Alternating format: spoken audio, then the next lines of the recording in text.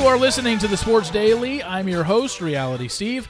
Thank you all for tuning in. Good show for you today. We're going to talk a lot of NFL today. I haven't talked NFL in a while, probably since the Super Bowl, but things are coming down the pike here in regards to the NFL. Some things that they have announced in regards to scheduling, in regards to players' jerseys, in regards to rules changes for next year. We're going to talk a little bit about that today. We're also going to talk a little college basketball as we head into the Final Four this weekend. San Diego State against FAU, you know, the two teams you all had coming out of those regions.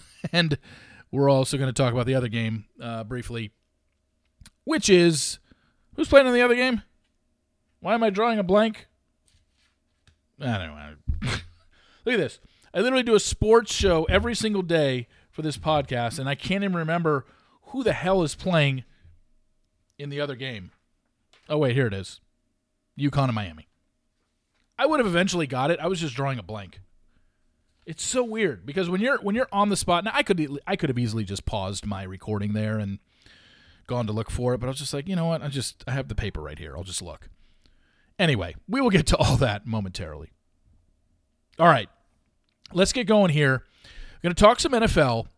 And something interesting that came up that I was disturbed by, and I'm so glad that at least for the time being, this has been tabled. But unfortunately, I think this is eventually going to be a thing. And that is that the NFL is thinking of flexing games to Thursday night. Now, if you don't know what flexing is, that's when towards the end of the season, usually in weeks 14 through 18, games that are scheduled for Sunday afternoon, you know, they make the schedule at the beginning of the year. Those Sunday night games are the premier game of the week. Well, if the Sunday night game that's booked in August or whenever the schedule comes out, wow, the schedule comes out earlier than that, April? Yeah, the schedule comes out in April. So we already know every game and what time it's being played in April. So obviously you can't know what's going to happen with every team. And we've known that sometimes you've got some real stinkers on Sunday Night Football. And they allow flexing to where they can take a game that's supposed to be played Sunday afternoon and move it to Sunday night and take that Sunday night game and move it back. Now what they're thinking of doing is flexing games to Thursday night because Amazon, who has the Thursday Night Football package, we all watched it last year. They had a bunch of shit games. I mean, it was bad football. So they want to be able to, at times, throw in a Thursday game and move it from Sunday when they know the teams are good. And basically, yesterday, the NFL teams opted not to vote on a rule that would allow games to be flexed into the Thursday night kickoff. They agreed to modify the existing rule, which is allowing teams to play a maximum of 2 short week games, which is meaning playing Saturday and then coming back and playing Thursday. That means teams can play at most 2 Thursday night games, but others might not have any. Back-to-back Thursday night games, such as this happens to the Cowboys a lot because they play on Thanksgiving Day. They play on Thursday. Next game is usually the following Thursday. That would only count as 1 short week game. So some teams could wind up playing 3 Thursday night games. But that Cowboy one, that if they play the week after Thanksgiving on Thursday, it's not counting as anything. So it counts as a Thursday game, but it doesn't count as a short week game because they have a full week off. So, and this is something that I agree with New York Giants owner John Mara, because in the story, he basically called this idea abusive. And he's saying, what are we doing to our fans here? And he said, quote, "At some point, can we please give some consideration to the people who are coming to our games? People make plans to go to these games weeks and months in advance and 15 days ahead of time to say, sorry, folks, that game you were planning on taking to your kids to at Sunday at 1 o'clock is now on Thursday night. What are we thinking about?" End quote. He's dead right with that. It's a horrible idea if you care about your fans. Here's the problem. The NFL cares about making money, and they know by putting good matchups on Thursday night, if you're not going to get a Titans-Texans game on Thursday night and you can flex in a Niners-Cowboys or something, I don't know the schedule for next year, it's going to benefit them. Now, Roger Goodell came out and basically pushed back against that and saying, no, this isn't abusive to fans. We're trying to balance the best interests of in-stadium fans with those watching from home. Oh, my God. He is so full of shit. This is his quote. There isn't anybody in any of our organization that doesn't put our fans first. Lie. Providing the best matchups for our fans is what we do. That's what part of our schedule has always focused on. Flex has been a part of that. We are very judicious with it and careful with it. We look at all the impacts of that before a decision is made. Even players were calling this out, including Patrick Mahomes, where he tweeted the facepalm emoji, and even Goodell had to strike back at Mahomes saying, I don't think we're putting Amazon over players' interests. We look at data with respect to injuries and impact on players. I think we have data that's very clear. It doesn't show higher injury rate. I hear from a lot of players directly, too. They have 10 days afterwards, so there's some benefits on that side. I mean, he is the commissioner of the NFL that gets paid $40 million a year. He's also a professional bullshit artist. I'm sorry. There is nothing that makes sense about flexing games to Thursday night. It's bad enough that you're making football players play a game on Sunday and come back 4 days later. That's absolutely ridiculous. For the longest time, the only Thursday games were the Thanksgiving Day games. And the Cowboys and Lions would always have to do it once a season. I can't remember when Thursday night football started. I'm going to look it up right now as I pause my recorder. So it started in 2006. God, we've had Thursday night football for 16 years? Holy shit. Anyway, it started in 2006 with an 8-game schedule. I can't remember when it went to a full 16-game schedule on Thursday night, but it certainly has. But for 16 years now, 17 years, we've had Thursday night football. And you're asking teams to come back on 4 days rest, or come back 4 days later and play a game. That's utterly ridiculous, and any NFL player will tell you it's just greed by the owners because they want to make as much money as they can. And we know right now they have 18 weeks to play 17 games. We all know within 3 to 5 years, this is going to an 18-game schedule, and they're probably just going to eliminate preseason, which they should. Preseason football is absolutely atrocious. It's boring. Nobody cares about it, yet the NFL charges full ticket prices for preseason games where basically 75% of your starting players don't even play, and if they do, it's barely a quarter. You're not telling me that's ripping off fans for years? It is. But we're going to an 18-game schedule at some point in the next 5 years, and I also think that's going to get rid of preseason, which it should. College football doesn't have a preseason. You just start your spring ball, you start your training camps, and your first game of the season, you better be ready to go. So it's amazing to look at that, and that's college players and not giving them any sort of essentially scrimmages, exhibitions, whatever you want to call them, preseason games. Yet for professional football players, up until a couple years ago, they got 4 of them. 2 at home, 2 on the road, and the NFL charged full price for these games that were a joke. And they are a joke, and they'll always be a joke because most starters aren't playing. But no, the NFL thinks that they can get away with that. They're slowly starting to realize, well, if we're going to give up preseason revenue, we're just going to add an extra game, and you're going to play 18 games. Man. Again, it brings me back to that quote from Mark Cuban years ago. Pigs get fat, hogs get slaughtered. And the NFL, they know that they are the number one thing on television every calendar year. 75 of the most 100-watch shows in any calendar year are NFL football games. Without fail. And it's like they're pushing the envelope. They keep pushing it. Oh, let's get more. Let's flex games to Thursday night. It's exactly what the owner of the Giants said. Are you kidding me? What are we doing here? John Mara's like, you're telling people 2 weeks in advance, oh, by the way, that Sunday game you're going to go to, it's not going to be on Thursday. Thursday's a work day. I mean, it's just an awful, awful thing to do. But you know what? It's going to happen because there were a lot of owners that were in favor of it. It got voted down yesterday, but trust me, this thing's going to end up passing. It sucks. The other thing that happened in the NFL yesterday, the league voted to allow all players other than offensive and defensive linemen to wear the jersey number 0. How about that? And it allows kickers and punters to use any jersey between 0 and 49 and 90 and 99. That is awesome. I want to see a punter wearing number 96. We just don't see that, you know? I don't know what it is for punters right now. I forget, but I want to see a punter wearing 96 or 47 or something crazy. We've already got one guy who's picked out his number for next year. New Jacksonville Jaguar wide receiver Calvin Ridley, formerly of the Atlanta Falcons. He's going with number 0 next year. Also, there were some things that were voted on. There were rule proposals that didn't pass or weren't voted on this week, and that included allowing teams to designate a third quarterback on game days, giving teams a chance to convert 4th and 20 from their own 20-yard line as an equivalent to an onside kick attempt. That's coming straight from the XFL.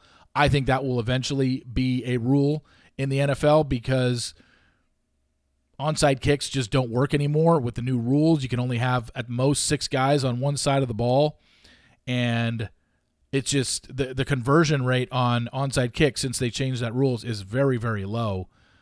I don't know what the conversion rate would be on 4th and 20 from your own 20, but I'd rather see that than see some kick go flying out of bounds or it just doesn't get recovered by the kicking team because it's too hard at this point. Allowing roughing the passer penalties to be reviewable, I think that will eventually get passed as well. Spotting the ball at the 25-yard line instead of the 20 when a touchback occurs on a punt, and spotting the ball at the 25 on a fair catch on a kickoff. I could see those happening. Those aren't major changes to move the ball 5 yards. You want teams to score, and moving the ball up 5 yards is going to help them do that. But I think the biggest one right now is the onside kick because it's worked in the XFL in the couple games that I've watched. I've seen it happen. I've seen it happen converted twice already.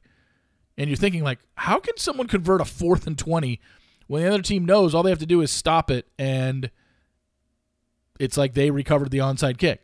I know. Seems easy. But if XFL teams can do it, certainly an NFL team can. And that's what you want to see. You want to see games competitive towards the end. And every time you see teams line up for an onside kick, you're just like, I know it's probably not going to happen.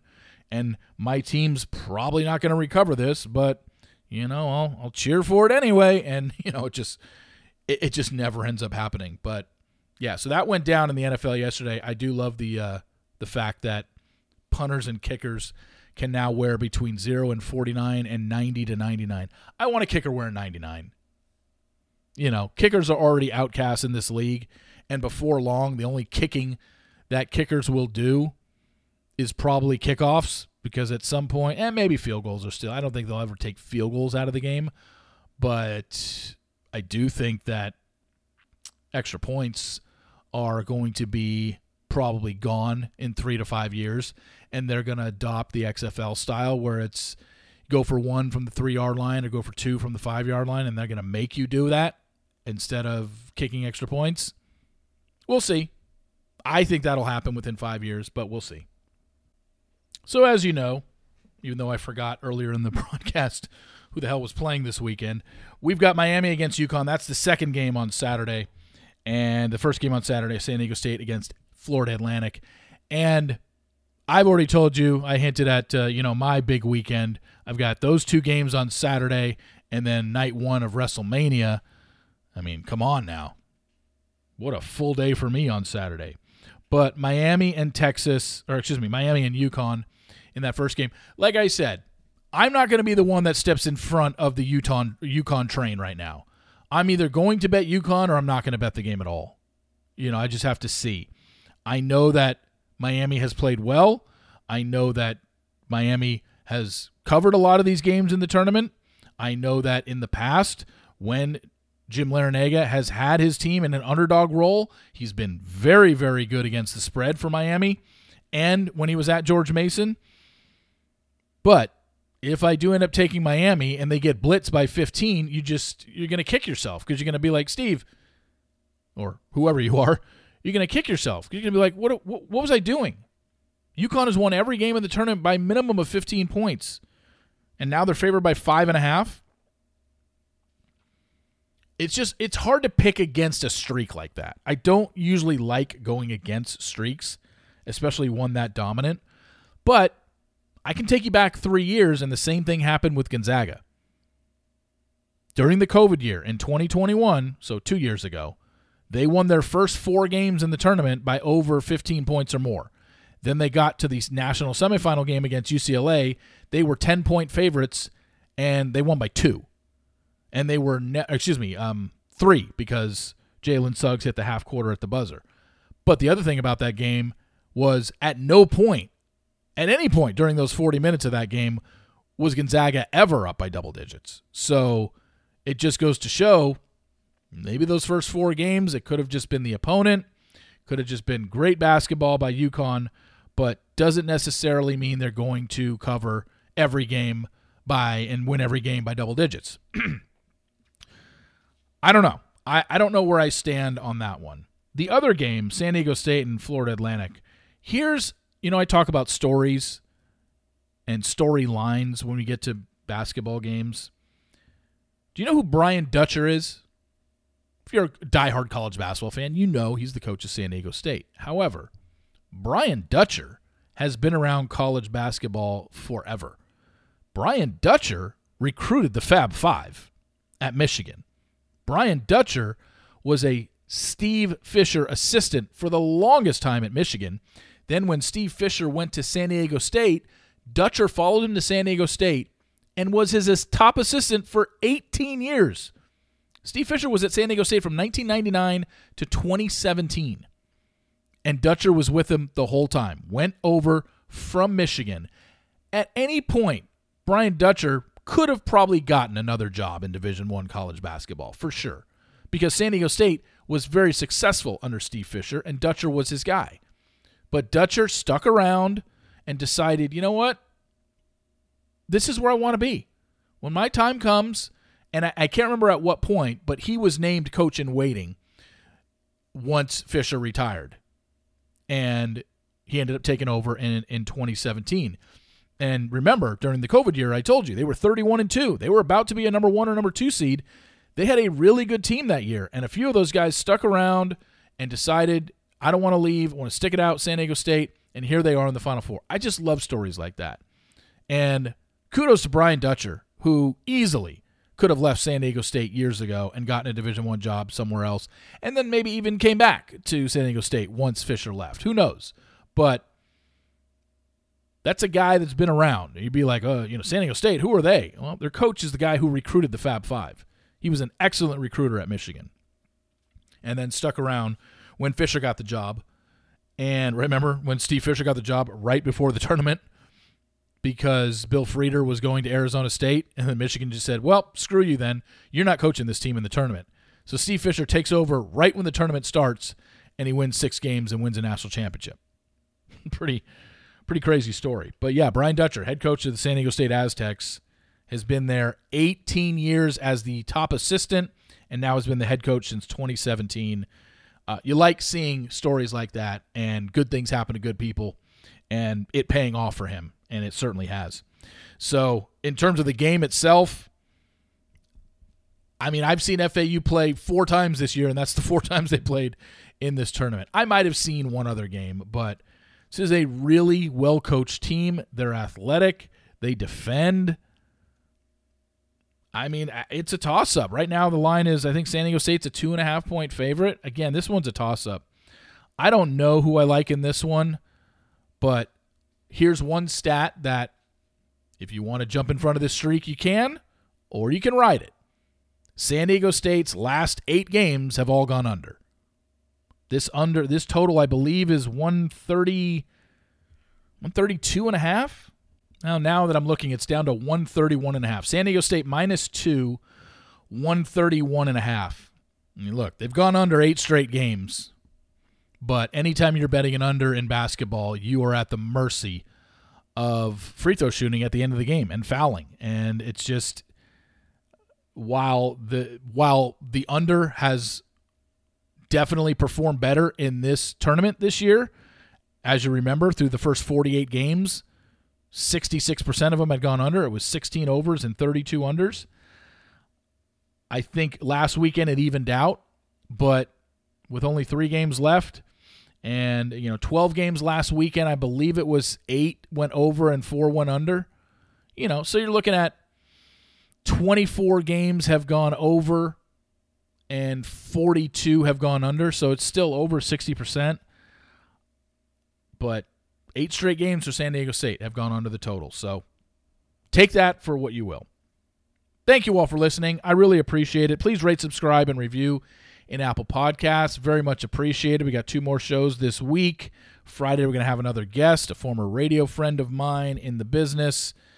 It'll be a lot of fun. Josh Mooney's going to come back on later on in next month as well, because we have Vegas stories to share and more to get to on that. So thank you all for listening. I really appreciate it. Please rate, subscribe, and review in Apple Podcasts. And remember, sports will always be the greatest reality show on television. See you!